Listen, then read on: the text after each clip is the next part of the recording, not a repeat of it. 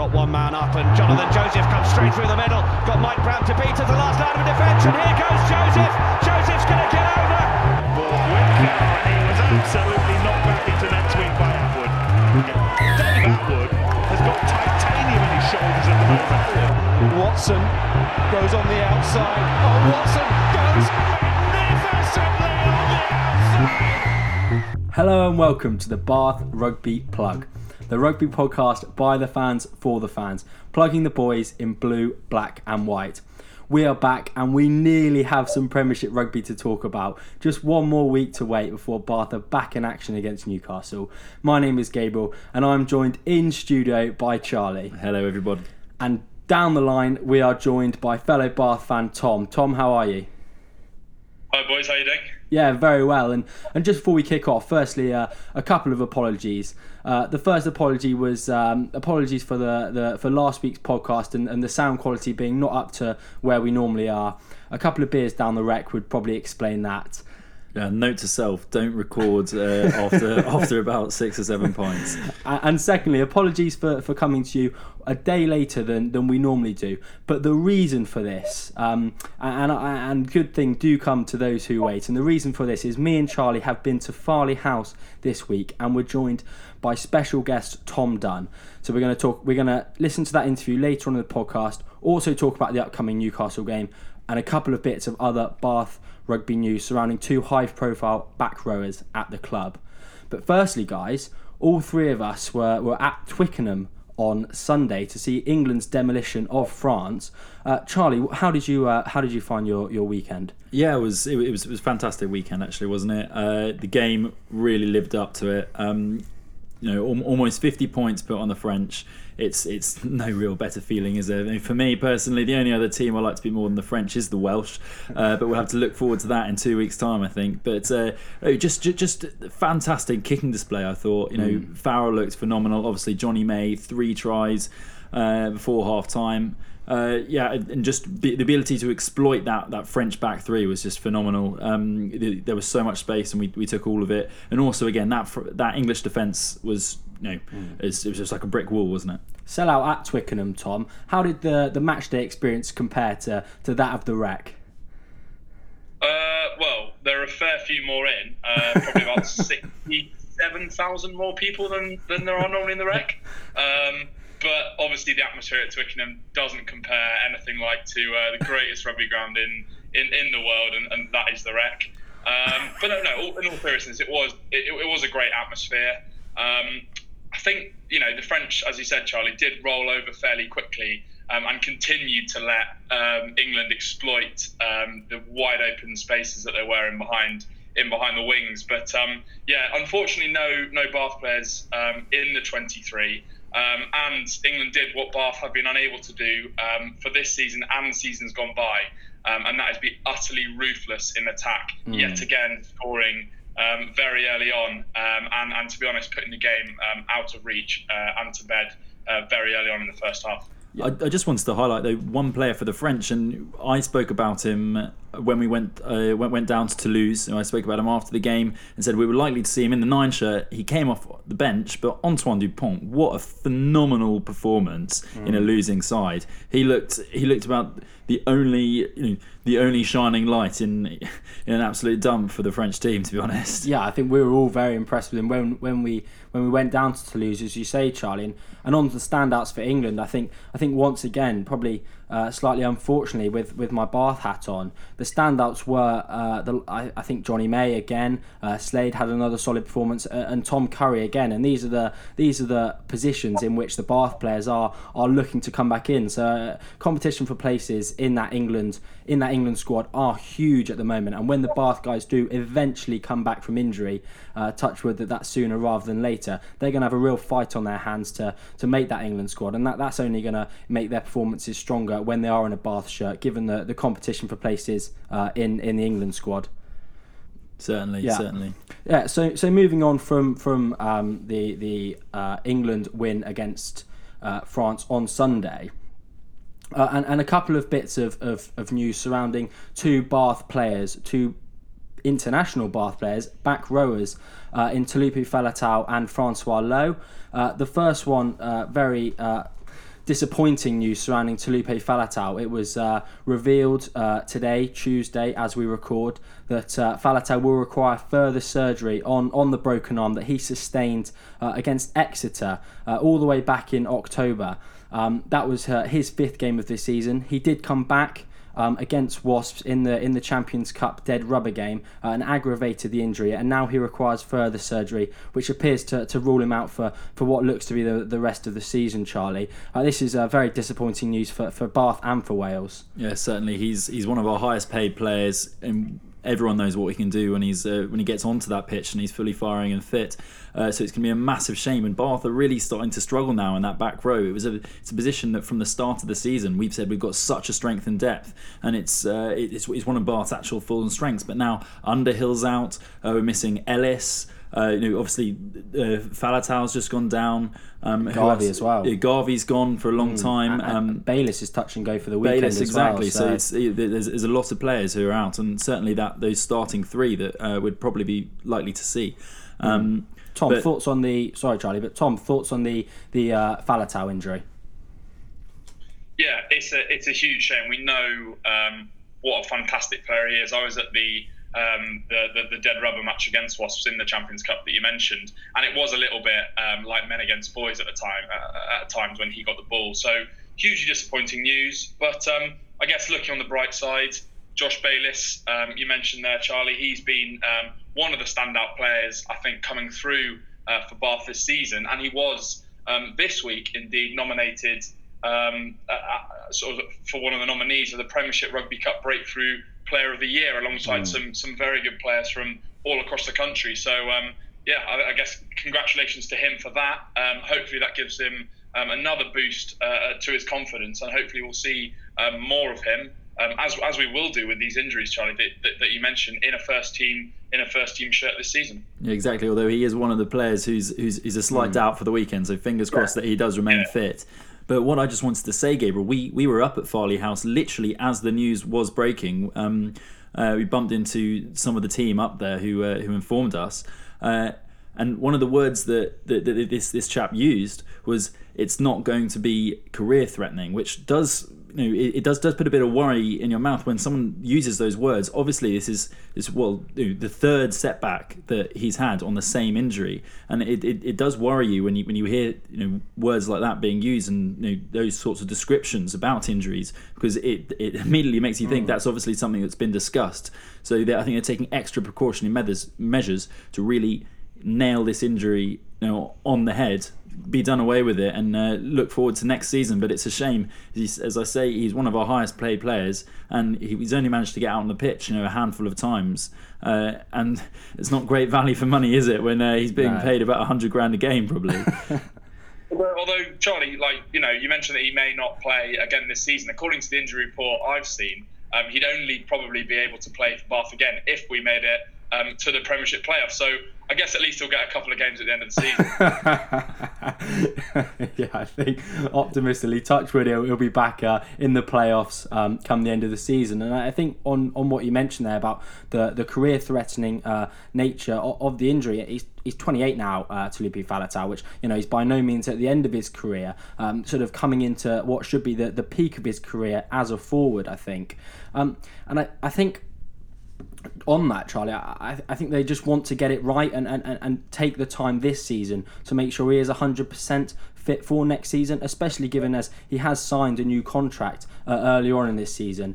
Slightly a view to slightly longer term goals, I think, by Bath, which is always sensible, because the last thing we want to do is rush him back, as perhaps we did against Wasps, and make him pick up another injury, which would then threaten his career. And moving on to the second international back rower that's been in the news for Bath recently, and this also started to break today, Tuesday, and that's surrounding Francois Lowe. And he's one of the many players in the Bath squad who hasn't got a new contract going into next season. But Todd Blackadder was on record today with Somerset Live saying that they were pretty close to agreeing a new deal. Tom, I'll come to you first on this one. I know Francois is one of your favourite players, so this is fantastic news, isn't it? Yeah, it is. I mean, this has been going on for a while. We spoke about this probably a month ago, and we mentioned that his contract renewal has sort of hinged on his decision, or whether or not he's going to play Springbok rugby, sort of going into next season and beyond. I read the article that you referenced there, and it said there that he still hadn't committed to do that or not. So maybe that's kind of what his decision's being finalised, and then he'll be offered a contract off the back of that. But if he certainly is committing to play for Bath and not play internationals after the 2019 season, then I think it'll be a fantastic player to have back in the squad. You know, his family is settled in Bath now. He's been here for some time. We've spoken about the younger guys as well, so no better guy to learn off than Francois Louw. So hopefully, he says enough's enough for international rugby and commits sort of the next few years to playing well for Bath and to bring on these young guys. Agreed, Tom. He's certainly a valuable player to have around the squad, so these younger guys can learn off. But he's, in my opinion, certainly going to have to agree to a considerable pay cut. He's obviously one of our higher paid players. He's going to be 34 come next season. He's definitely in the twilight of his career, certainly for a loose forward who don't tend to play as long as other players due to the physicality of that position. So it's going to be interesting to see what money he will stay on and what he's willing to do. Perhaps his future, he's happy and settled in Bath, and that's going to obviously contribute to it. And perhaps he does want to be around a squad that I would like to say, and I'm sure we'd all agree, is on the up. And hopefully he can finish his career off with some silverware. Yeah. Although you say you might not have that many years left, but to take a couple of other examples of other Premiership clubs. So George Smith at Bristol, obviously retired from internationals, and then has been pretty instrumental for them. And Sjoukje Burger for Saracens, another Springbok back rower who retired from international rugby, and then I think was pretty important for Saracens for the last two seasons. So I think it will hinge on his decision on the international stuff. But it would be great to see that renewal sort of come out in the news. More positive contract news is always appreciated for sure. Yeah, I think the key with Francois is the fact that he has been at the club for so long, I think 7 or 8 years now, and a couple of contracts in that. And I think he is very settled in Bath, and I think that is the key. And if he were to move, I would only be able to, I could only really envisage that to either back home or to a local club, maybe Bristol or Gloucester. So I think that is really key in his decision making. And whilst he may have to take a slight pay cut, I completely agree with you, Tom, that these international experienced back rowers can definitely offer something in the twilight of their career. They really start to develop the sort of dark arts which we've seen the likes of George Smith and Sjoukje Burger employ so effectively in the Premiership. And I think Francois, as he gets older, will have to change his game as he becomes perhaps less able to get more involvements, but the involvements he then gets become even more effective, if you know what I mean. And I think the two examples you make there, Tom, are really valid. Certainly, as I said, off the pitch, he will be extremely valuable, and what he can bring to the club in that sense is he can't really put a price on that. So fingers crossed he does stay around, but let's just make sure it's for the right price and all parties involved are on the same page. Yeah. Francois Louw there, someone at definitely the back end of his career, but hopefully many more years to come in him. And then speaking of guys that are at the opposite end of their careers to Francois Louw, and that involves the Bath under-18s. And we've brought these guys up a lot, especially more recently on the podcast, guys, and highlighted the success they've been having. And another win for them at the weekend, a 19-7 victory against London Irish. Do check out the highlights, actually, on the Bath website. 3 really nicely worked tries by Bath under-18s, with fly half Orlando Bailey looking really, really sharp, I thought. And 6 of these players within this squad have been rewarded this week by being called up to the England under-18s development camp. So that's really good news, guys, and further proof that what we're doing at the under-18 level is really paying off. Yeah, certainly the academy coaches under 18 and also the boys involved in under 20 levels. Great to see Tom de Glanville as well getting a run out of the weekend. So congrats to him. But full credit to those academy coaches. They're certainly scouting the right talent and developing it really well. We've seen how many boys have come through. The likes of Will Vaughan and co being promoted to the senior academy just last week. and I think, boys, just to add, it's a testament to the quality of the coaching at the local schools, around Bath and in the southwest. I think 3 or 4 of the boys that you mentioned there, G, are from Beech and Cliff School, which obviously has had some illustrious names who have joined the senior squad in recent years. Most notably, probably Freddie Burns. So this just sort of consolidates that strong link between these strong local rugby schools and Bath Rugby, and hopefully, as you mentioned, Charlie, once these players become ingrained from a young age in the academy and in the way of playing at Bath, we'll start to see dividends paid in years down the line. Yeah, I think it was 4 out of the 6 from Beech and Cliff, as you mentioned, Tom. So yeah, right to credit the work of the coaches there, as well as the coaches at Bath. Now then, as I mentioned earlier on in the podcast, the reason that we are coming to you a day later than we normally would is because me and Charlie have had the pleasure of being up at Farley House today, and we caught up with Bath hooker and Bath star Tom Dunn. This is what Tom had to say. Hello and welcome to Farley House, where me and Charlie have come up to interview Bath hooker Tom Dunn. Hi Tom, how are you feeling? Yeah, I'm good, thank you, chaps. Must be a bit of a strange sort of time for you with a couple of weeks off and Premiership Cup games with nothing running on it. You must be chomping at the bit to go at the weekend, especially given that it could be your 100th appearance for the club. Yeah, absolutely. I think I've played about 40 minutes in the last 5 weeks, so feeling really good, mentally recharged, physically. Feel like I'm getting there, if that's possible for me. Yeah. But I'm chomping at the bit. Yeah, definitely. And 100th cap, there must be really, really special moment for you. I'm sure you'll probably get your family around. How's that going to be? Yeah, no, I'm looking forward to it. It snuck up on me a bit, to be fair. It took me quite a while to get to my 50, probably about 6 years, and the last 50's gone in the last couple of years. So yeah, I'm really looking forward to it. My mum, dad, aunties, the kids, missus. Yeah, all coming down. Oh, nice. And thinking about the game against Newcastle, is there anything that you're focusing on in particular as a front row and as a forward pack that you wouldn't be focusing on another week, or is it just focus on yourselves and then let that sort of deal with itself? Yeah, we always look at ourselves first, and what we do doesn't tend to change too much. But you'd be a fool not to look at them. Yeah. For me, they've got Callum Green in the lineup, who's renowned for disrupting it, and he caused us a nightmare up there last time. So that's something that I've focused on personally. We know you've got Davey Wilson potentially in the front row, so we know a lot about him and how we can be tactful around that and get through him. Might be able to get under his skin a bit, seeing as he's been around the club. He probably got a bit of I think bit of grass on him. Ross Patty's the man for that. I reckon there's a couple of things you could say, but no, we'll keep it PC. And you mentioned the game against Newcastle earlier in the season, obviously a disappointing defeat. Does that sort of add motivation to this weekend? For me personally, it does, but it's just for me. It sounds real cliche. It's 80 minutes, 15 players. If I do my job and the man next to me does, and the man on the other side does their job, I think we're good enough to beat them. Yeah. So you just got to park that, and then after the game, enjoy it.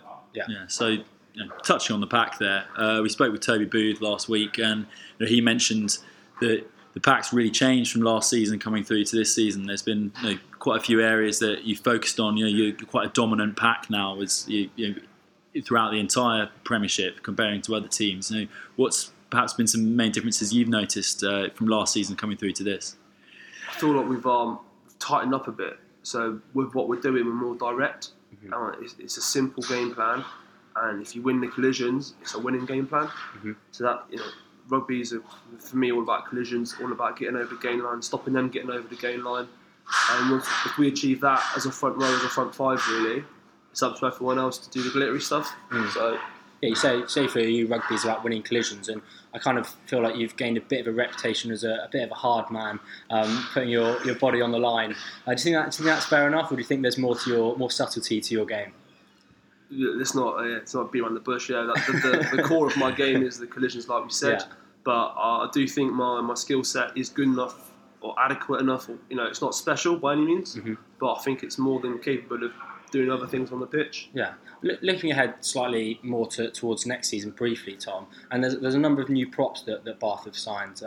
Lewis Boyce, Christian Judge, Will Stewart. Have you come across any of these guys before? And is there anyone in particular that you're looking forward to packing down with, or is the focus still obviously on this season? I haven't really thought about it. Yeah. A lot of season left here.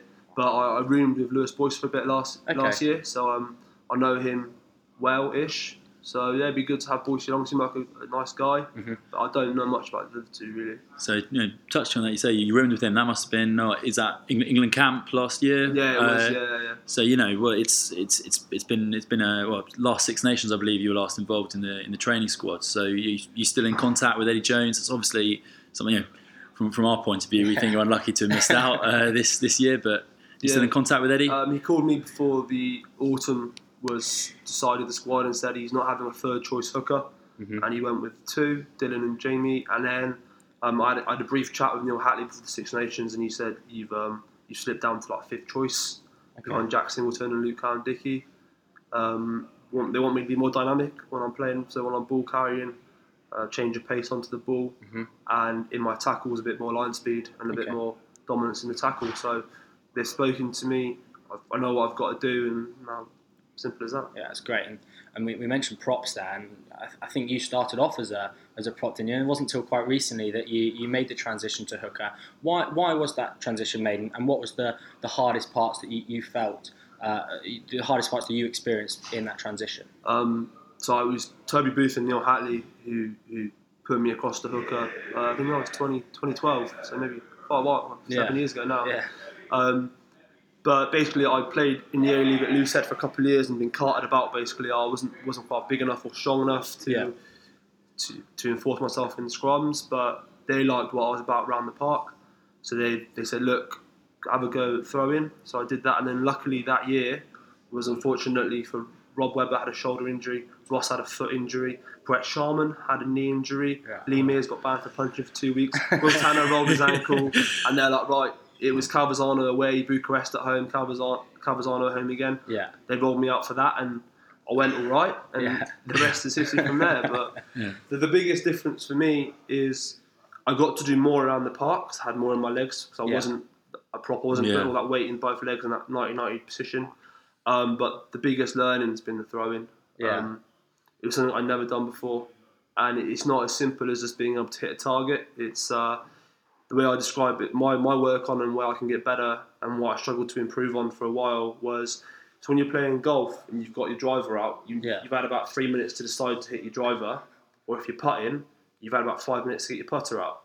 Whereas when I'm stood there with the ball behind my head, the caller can say it's a 5 metre throw, a 15 metre throw, a flat throw, a shape throw, and I've got to pull the right club out, fire the right shot. So that's the bit that took me a while to get my head around and to be good enough to get to the 85-90%, which is where you need to be a Premiership hooker. And is there anyone in particular, maybe a coach or a fellow player that you would give credit to for helping you with that transition, primarily with the throwing in, maybe another hooker or a coach? Coaches, as I said, Toby Booth's been here for 6-7 years now, but maybe longer than that actually, 7 years, 8 years, and he's been there the whole way through. So he's seen me develop, and he's touched bits of my technique and told it in this X, Y, and Z in the mental side of the game as well. He's helped me a lot with that. I have some terminologies like blue zone, blue room and red room, and that's different analogies, different mindsets. For a while, Simon Hardy used to come in and did a lot of throwing with us. He was fantastic for me, real technical detail. And then you had Ross Batty, he's also been here for 8 years now, and he's watched me and helped me throughout the years when I'm playing against him, playing with him, training against him. He's done a lot for me as well. Yeah. And so, you transitioned through, and then you really got your big break when Todd turned up here. So, how's he played a big role in you bringing through into the club? I just think it was a fresh set of eyes, and the way Todd is as a bloke and the way he likes to play and what he likes from his players suits me as well. I'd always been the academy kid coming through. I had that transition labelled on me. And he came in, he didn't know that. He didn't know any of this. He just saw me for Tom Dunn, the hooker. And he prides himself on the hard work. Like, he called them ZTAs when he first arrived. So the zero talented actions. So you kick, chase, you chase back. Working hard as like a selfless line in attack. You don't get the ball, but people see it. People don't see it, and he does. And that's kind of suits me in the way I play. More than maybe a big ball carrying hooker or a skillful hooker. The unseen bits that he sees is my game. So I think that it just clicked, and gave me an opportunity. Certainly. Fair enough. Should we move away slightly from rugby now, Tom? Had a quick flick through your Instagram before we arrived, and certainly your kids, and certainly a family man. Do your going home to your kids after a tough day's training or a tough game, does that help you sort of switch off from rugby? Yeah, it does, because I can be a bit of a rugby nose, as they say. So you're speaking to two fellow. Yeah, I'd happily sit there and watch 35 lineups and critique every throw, or watch 30 scrums, and you just physically can't do it when you got a 6-month-old or 7-month-old and a 2-year-old. So yeah, it is good for me to get home, switch off, look after them. My other half's fantastic as well. She takes all the stress out of it, so I just get the good bits, to be fair. And speaking with your other half, Jen, I believe her name is. She's obviously had 150 caps for the Bath ladies, so must be a little bit of competition going on there. And surely Todd must have been in touch, thinking, 2 young kids, that's Bath's next generation of hooker sorted, sure. Yeah, she had a great career, and I think she might go back to it at some point. But no, I'm going to do everything I can to keep my lad out of the front row, and my daughter. Yeah, hopefully they can use their brains. My missus has got some good brains on her, so hopefully they get that and they can do a bit more than hit things with their head. I also believe that, I don't know where I read this, but that you trained as a butcher as well as did some labouring before you kind of got your big break in rugby. Talk us through, other stuff that you like to do or did like to do previously before rugby sort of became your main priority. So yeah, I worked when I was in sixth form in Starbucks. Yeah. There's actually a funny story about that, because I can't spell barrister. That's another time. No, I did it again. On that, it's a barista. I didn't want to call you out. There you go. That's how bad it is. It's a slightly different job. Yeah, my insurance people just didn't like that spelling mistake. But I did that, and then I had a gap from school, and I did a bit of labouring, did a bit of leadwork roofing. Yeah. And then I went to university and I worked as a barman part-time just to get me through, because I had a part-time sort of gig at Bath Rugby where I trained 2 or 3 days a week, but didn't really get paid for it. It was like a scholarship towards my university fees. So I worked in a bar during that time. And then I believe didn't you train as a butcher? Yeah, that's recently. Yeah. So Ruby and White butchers over in Bristol. They also own the Cowshed restaurant chain. Okay, yeah. Dave Kelly, his name is. So I've been over there. I've worked in like I call it a warehouse, but it's not a warehouse. It's like a mass production of meat shop. I don't know what you'd call it. Yeah. My English is really coming through well. Big butchers. So I've worked there for a few days. That's literally where you get the box 25 chickens and you fillet them and supreme breasts and etc. And I've done some bit in his shop on White Ladies Road. Where that's more like customer based and learning the names of the joints and the types of meat. Yeah. So I've done a fair bit there. Yeah. Is that something that you perhaps look to do once you've retired from rugby, or is it just more of a hobby? I don't know. I'm pretty open-minded at the minute. I'm coaching a bit at Avonvale Rugby Club at the minute, locally in Bath. I've just done a house renovation, so I'm trying to gain some knowledge in that as well. Yeah.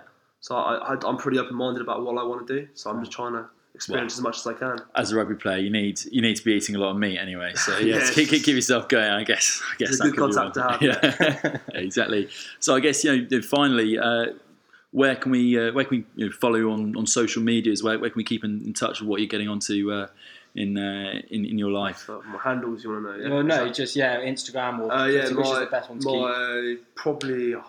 I'm not great on it. I've got an Instagram, and I think my name's Tom Dunn 92.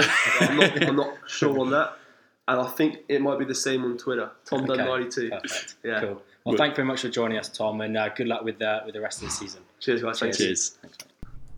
Really fascinating interview there with Tom Dunn, and thanks to him and all the guys at Bath Rugby for allowing us to come up and do that. Charlie, I was up there with you. What was your one big takeaway from the interview? Well, what I thought was really interesting was Tom talking about a hooker's challenge in throwing and that whole transition period going from being a prop to a hooker. And I loved his analogy using golf in that respect and saying it's much harder. As a hooker, you're told you've just got to pull out that club and throw it straight in onto that spot that you need to get it to within a matter of seconds. Whereas when you're playing golf, you've got to think about all the different angles and everything, and you've got about 5 minutes to think of that, as he said. I thought that was really, really interesting. But just overall opinion was just what a nice guy. Really enjoyed chatting to him, and hopefully we get to catch up with him again soon. Yeah, extremely down to earth guy there, Tom. You unfortunately weren't able to join us. What was your big? Life, boys. Yeah, you've actually got a job and a life away from Bath Rugby and this podcast. But what was your big takeaway? Yeah, I was just sitting there stewing at 2 o'clock at my desk, and I knew you boys were at Farley House. I think Charlie hit the nail on the head there. The transition from prop to hooker and the way he spoke about it over those years, getting the lucky break, when there were other hookers injured, and all the help that he's had from the likes of Toby Booth was really interesting. We actually remarked the other day how impressed we were at the Premiership Rugby Cup game on that Monday night against Gloucester, about how there was that fizz to his line-out throw, and when you compared it to Jack Walker, who is obviously a lot less experienced, he was sort of looping the ball up, and it's so much more contestable, as an opposition. And Tom spoke about Callum Green, obviously who will be most likely lining up for Newcastle in the second row, and how good he is at the line-out. So line-outs are obviously going to be very, very important, and I'm sure, as he says, that's something they've really targeted this week. But fascinating interview, that, boys. So thanks for doing that. That's all right. Well, our pleasure. We'll do that anytime. Don't you worry. I thought for me the most interesting part of the interview was the way he spoke about Todd Blackadder and the relationship that they've kind of built over Todd's time at the club. He didn't get his break, as you mentioned, Charlie. I think it was your question, until Blackadder arrived, and he kind of saw it as a clean slate and his opportunity to impress. And he spoke about the ZTAs, which Blackadder really values as something in his players. So I think that was really interesting, and shows how a new coach can come in and doesn't have any sort of preconception about these players, and how that can really help certain players who perhaps aren't getting the opportunity that they deserve under the previous coach. So I think that was the most interesting part of it. Yeah, also really good to see, as a rugby player, obviously it's a short career, you're not sure what's going to happen afterwards. Him training as a butcher is something you're doing more recently, but I'm just fascinated what kind of barrister he's going to be. It's going to be, it's a real career. He's going to open up to himself, and Tom perhaps made a slight mistake there and shot himself in the foot, but we had a good chuckle about that afterwards. Yeah, great, and thanks. I was going to say, boys, he's certainly got a wide range of options following retirement in rugby. Sure. Can I just make one other point as well, that that he was talking about the contact he's had with the England setup, with Eddie Jones and Neil Hatley, and I thought that was fascinating, because if you're going to be critical or slightly critical of one part of his game, I think for me that would probably have been his carrying game. I think if you look at the other hookers that are in and around that England setup, Jamie George, Luke Cowan-Dickey and Jack Singleton, the only area for me where at least the last two of those guys probably have the edge over Tom Dunn is in the carry, in the offload. I think in terms of set piece, in terms of defence, he is one of the top hookers in the country for sure. So it'll be really interesting. It was really honest of him to say that, and hopefully we'll see that carrying game, that explosive power start to come through in his games. And I think if he does that, he'll start going back up the pecking order. And Dylan Hartley does sort of hang up his boots after the World Cup. Obviously, he's struggled with injuries. Then it could be that Tom Dunn is England's number 2 following the World Cup and beyond, which would be fantastic. Yeah, I think a really honest interview from Tom Dunn, and we really thank him for that. And one thing that we will just correct from the interview, I think Tom said that his Instagram was Tom Dunn 92. It's actually Tom.Dunny. So do follow him on there and check out all things he's getting up to, both on and off the field. Although with his certainty about his social media handles, I'm not sure how much content you're going to be getting from him. But if you do want to keep up with the content that he may be posting, listening, when he remembers his passwords, that's where to follow him. And just finally, one thing that Tom did ask us to do is give a shout out to his mum, who I do believe listens to the podcast. So thanks for your support, and we really enjoyed chatting with your son. Right then, guys, moving on to some rugby and some actual Premiership rugby to talk about and to preview.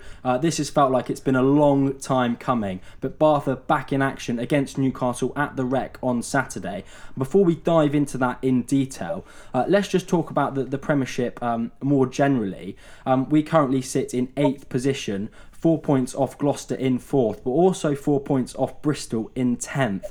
And with only 10 games left in this season, we really need to start getting a run together, guys. And I think that starts in this key block of games whilst the Six Nations is still on. We obviously have Newcastle at the weekend. We also then have Saints away and Quins at home, followed by Saracens at home, which would normally be a very tough game, but with the number of internationals they have in their squad, they will probably be fielding a slightly weaker team, and that will give us a chance to maybe turn them over. So a really key block of 4 games, and obviously a key block of 10 games if we're gonna have the last 2 games and maybe see a Faletau return, as you mentioned, Tom. Tom, just talk us through your expectations and with the for the upcoming 10 Premiership games, and maybe focusing on those 4 that I mentioned.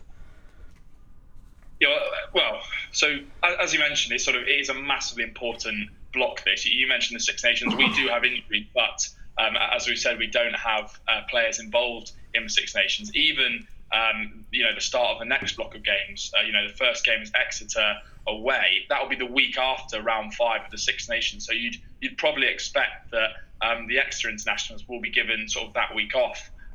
Following the Six Nations, obviously. So this is a real opportunity for me to try and pick off maybe some of the weaker sides over the next couple of weeks. Newcastle at home, for example, as we'll talk about, have really struggled after such a strong season last season. They look a bit of a shadow of their former selves. So that's a really important game to get a good win and get a bit of momentum. The other thing I was just going to mention, sort of looking at the table, is just around bonus points. So it's something that we've really struggled with, and we've said this a couple of times. We've only got 2 4-try bonus points and 2 losing bonus points. And I ran a few numbers just across the table more generally, and the average team has got 6.5 bonus points, but both winning and losing bonus points. We're 11th. We're in 11th place. With those 4 bonus points, only Sale have fewer, and it's something we've really struggled with, clearly. And when the table's so congested, just getting these losing bonus points here and there, and the 4-try bonus points when you are on top, are so critical to where you ultimately end up at the end of the season. So for me, there are going to be tough games along the way. I think we're normally blindly optimistic, but I don't think even we will predict that we're going to win the next 10 games on the bounce. But I think it's so important that when we're involved in close games that we do get those losing bonus points if we end up on the losing side, and when we do have dominance, that we do get those 4 tries, because I think that those bonus points come the end of the season are going to be critical to where ultimately we end up. Yeah, certainly I'd agree with you, Tom. Bonus points are going to become so valuable in this close up to the season, and on that, you're saying that we're down in 11th place in terms of bonus points awarded. It makes those 2 draws that we've had this season almost seem like losses, because we've fallen behind the other teams who have got bonus points. So even when we haven't lost, it's really taken away those extra points from us in those terms. Yeah, I think bonus points is something that we've spoken about, and something that is going to be absolutely crucial, as you mentioned, Tom, especially against the teams that are slightly weaker. We really need to kill them off when we get the opportunity and get the 4 tries, because, as you say, they're absolutely crucial. Let's look a little bit more in depth now about the upcoming Newcastle game, and a terrible performance in the return fixture at Kingston Park. And Newcastle also turned us over at the Rec 32-33 last season. So a bit of a run of a few poor performances against Newcastle, Charlie. However, this looks like a real winnable game for Bath, doesn't it? Yeah, completely. Especially coming off Newcastle were in action this weekend just gone, and they ended up losing 59-33 to Northampton in the Premiership Cup. But just to put some light onto that, at half time they were leading 28-21. So to get absolutely destroyed like that in a second half, I think what's his name? What's the Newcastle coaches? It's just gone from my head. Dean Richards. Dean Richards, that's the one. He said that they just simply weren't fit enough, apparently. So that's quite a shock for a Newcastle team that's had a bit of downtime and is really looking forward to target this Premiership patch. Obviously sat at the bottom of the table. This is a game we should really look to. Let's try and run them off their feet if that's what they're saying. And they were without. I imagine they're without, or I imagine he won't be released. Their workhorse in Mark Wilson, who is so reliable to that Newcastle team. So I hope that our pack will be able to really tire them out, and we're going to have a really strong team out this weekend, aren't we, guys? Yeah. We've got it's likely that Joe Thokonasiga, who wasn't in action, we saw him sprinting at Twickenham, but obviously that extra man, he's going to be back involved, I imagine. Rory McConaughey should be back fit. We're likely to have Rocco Daguni on the other wing. Then that we still haven't decided. Is it Rosif or Joberts in the midfield? So it really does look exciting backline as well, and hopefully we can tear them to shreds. Yeah, I think the Bath team is going to be really strong, and another guy that should be back fit, fingers crossed, is Nathan Catt, who we've spoken about a number of times about his importance on the loose head side, and Charteris back in the second row, giving us a little bit of depth, especially if they want to move Stoke to the back row. And the back row is probably the one area of perhaps weakness for Bath this week, Tom, given the number of injuries. Who do you expect to line up in the back row, and do you see that as a pivotal sort of area of the game? I'm not sure. Yeah, I think weakness is potentially the wrong word. I think we've got such strength and depth in that position. I think it basically just gives these guys who probably wouldn't usually get an opportunity to show how good they are. I would say as well, on the Newcastle side, you mentioned Mark Wilson, who won't be available. And I know that Gary Graham has been featuring on the bench for Scotland in at least one game in the Six Nations. So I'm not sure if he'll be available for them after. So I'd expect us to have the edge in the back row. But it's interesting looking at Newcastle, really, especially when you compare them to last season, because they were so dangerous last season. You know, Sonotti was at his very best. Veroniki Gonova was obviously player of the season last season. And then you look at them this season, and they've scored the fewest tries out of any team in the Premiership, which is I was very sort of surprised to see that, given the firepower they have. Disappointed out too. And their style of play. They just really seem to have gone off the boil. And Charlie, for you to say that Dean Richards is complaining that they're not fit after a rest period, and then you've got Tom Dunn on the interview there just saying how good he is feeling physically and how ready he is to be back. Back at full intensity playing. I think if they come with that attitude, it's going to be a really tough game for them. Yeah, and it's a long way for them to come as well. So we saw how badly Bath travelled all the way up to Newcastle. But what I thought was interesting as well, linking back to the Tom Dunn interview, it's obviously going to be a big point, and it has been a real area of inconsistency for us. And I said it is a area we would really like to work on in this downtime, is our line-out. And him highlighting Callum Green as a real threat at line-out, that's going to be an area where the game could perhaps be won or lost for both sides. So I think that's going to be a really interesting area. So that hooker selection, obviously the teams aren't out. We expect Tom Dunn to make his 100th appearance, starting for the club, but that's going to be a real focal point of the game, I think. Yeah, I think the line out is going to be absolutely key, Charlie. That was the area I highlighted as well when looking at this game. Let's make some predictions then, guys, before we wrap up this podcast, and I'll kick us off, and I'm going to go with a Bath win, and I think this is a massive opportunity for Bath to get the win. Newcastle have only got one win in all competitions since December the 1st. They're without their main man, as you mentioned, Mark Wilson, Charlie. And I think with Bath getting players back fit, really focusing, this game has been circled in the calendar for some time now as a real opportunity to make a statement and get 4 tries and kick off what is a key block in the right way. So I'm going to go with a Bath win, and I think it's going to be quite comfortable. Bath by 15. Tom, what do you reckon? Yeah, I agree with you. I'm very wary to make a positive prediction because it always seems to end up in disappointment when we don't quite perform. But I just get the feeling that we've built some good momentum over this sort of fallow period. But we've also allowed sort of the top players that have been involved in a lot of the tougher games so far this season to get the rest that they need, so that hopefully they'll be fit and firing, coming back into a training environment where the younger guys are buoyed by the recent wins in the Premiership Rugby Cup.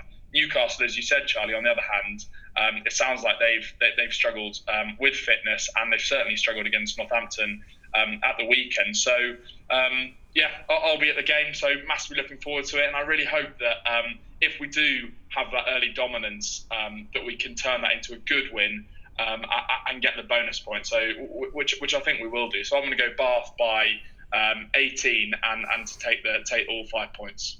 I think it's going to be another full house. Who would have thought it? I also think Bath can really make the most of this opportunity of a Newcastle side that's come off the back of a handful of defeats. They're not going very well, and I think with that back line that I mentioned earlier, we should really be able to put some tries past them. We saw the 52-0 drubbing that we gave that Gloucester second team really last week. So hopefully we can tot up a similar score tally. But also being up at Farley House earlier, and I'll just mention Tom Dunn again. He mentioned, sadly off air, you didn't hear this, but lots of these players in the Bath squad, they're not only playing for contracts, they're not only playing for this hot period coming up, and they're not only playing for top 4 as is, but people.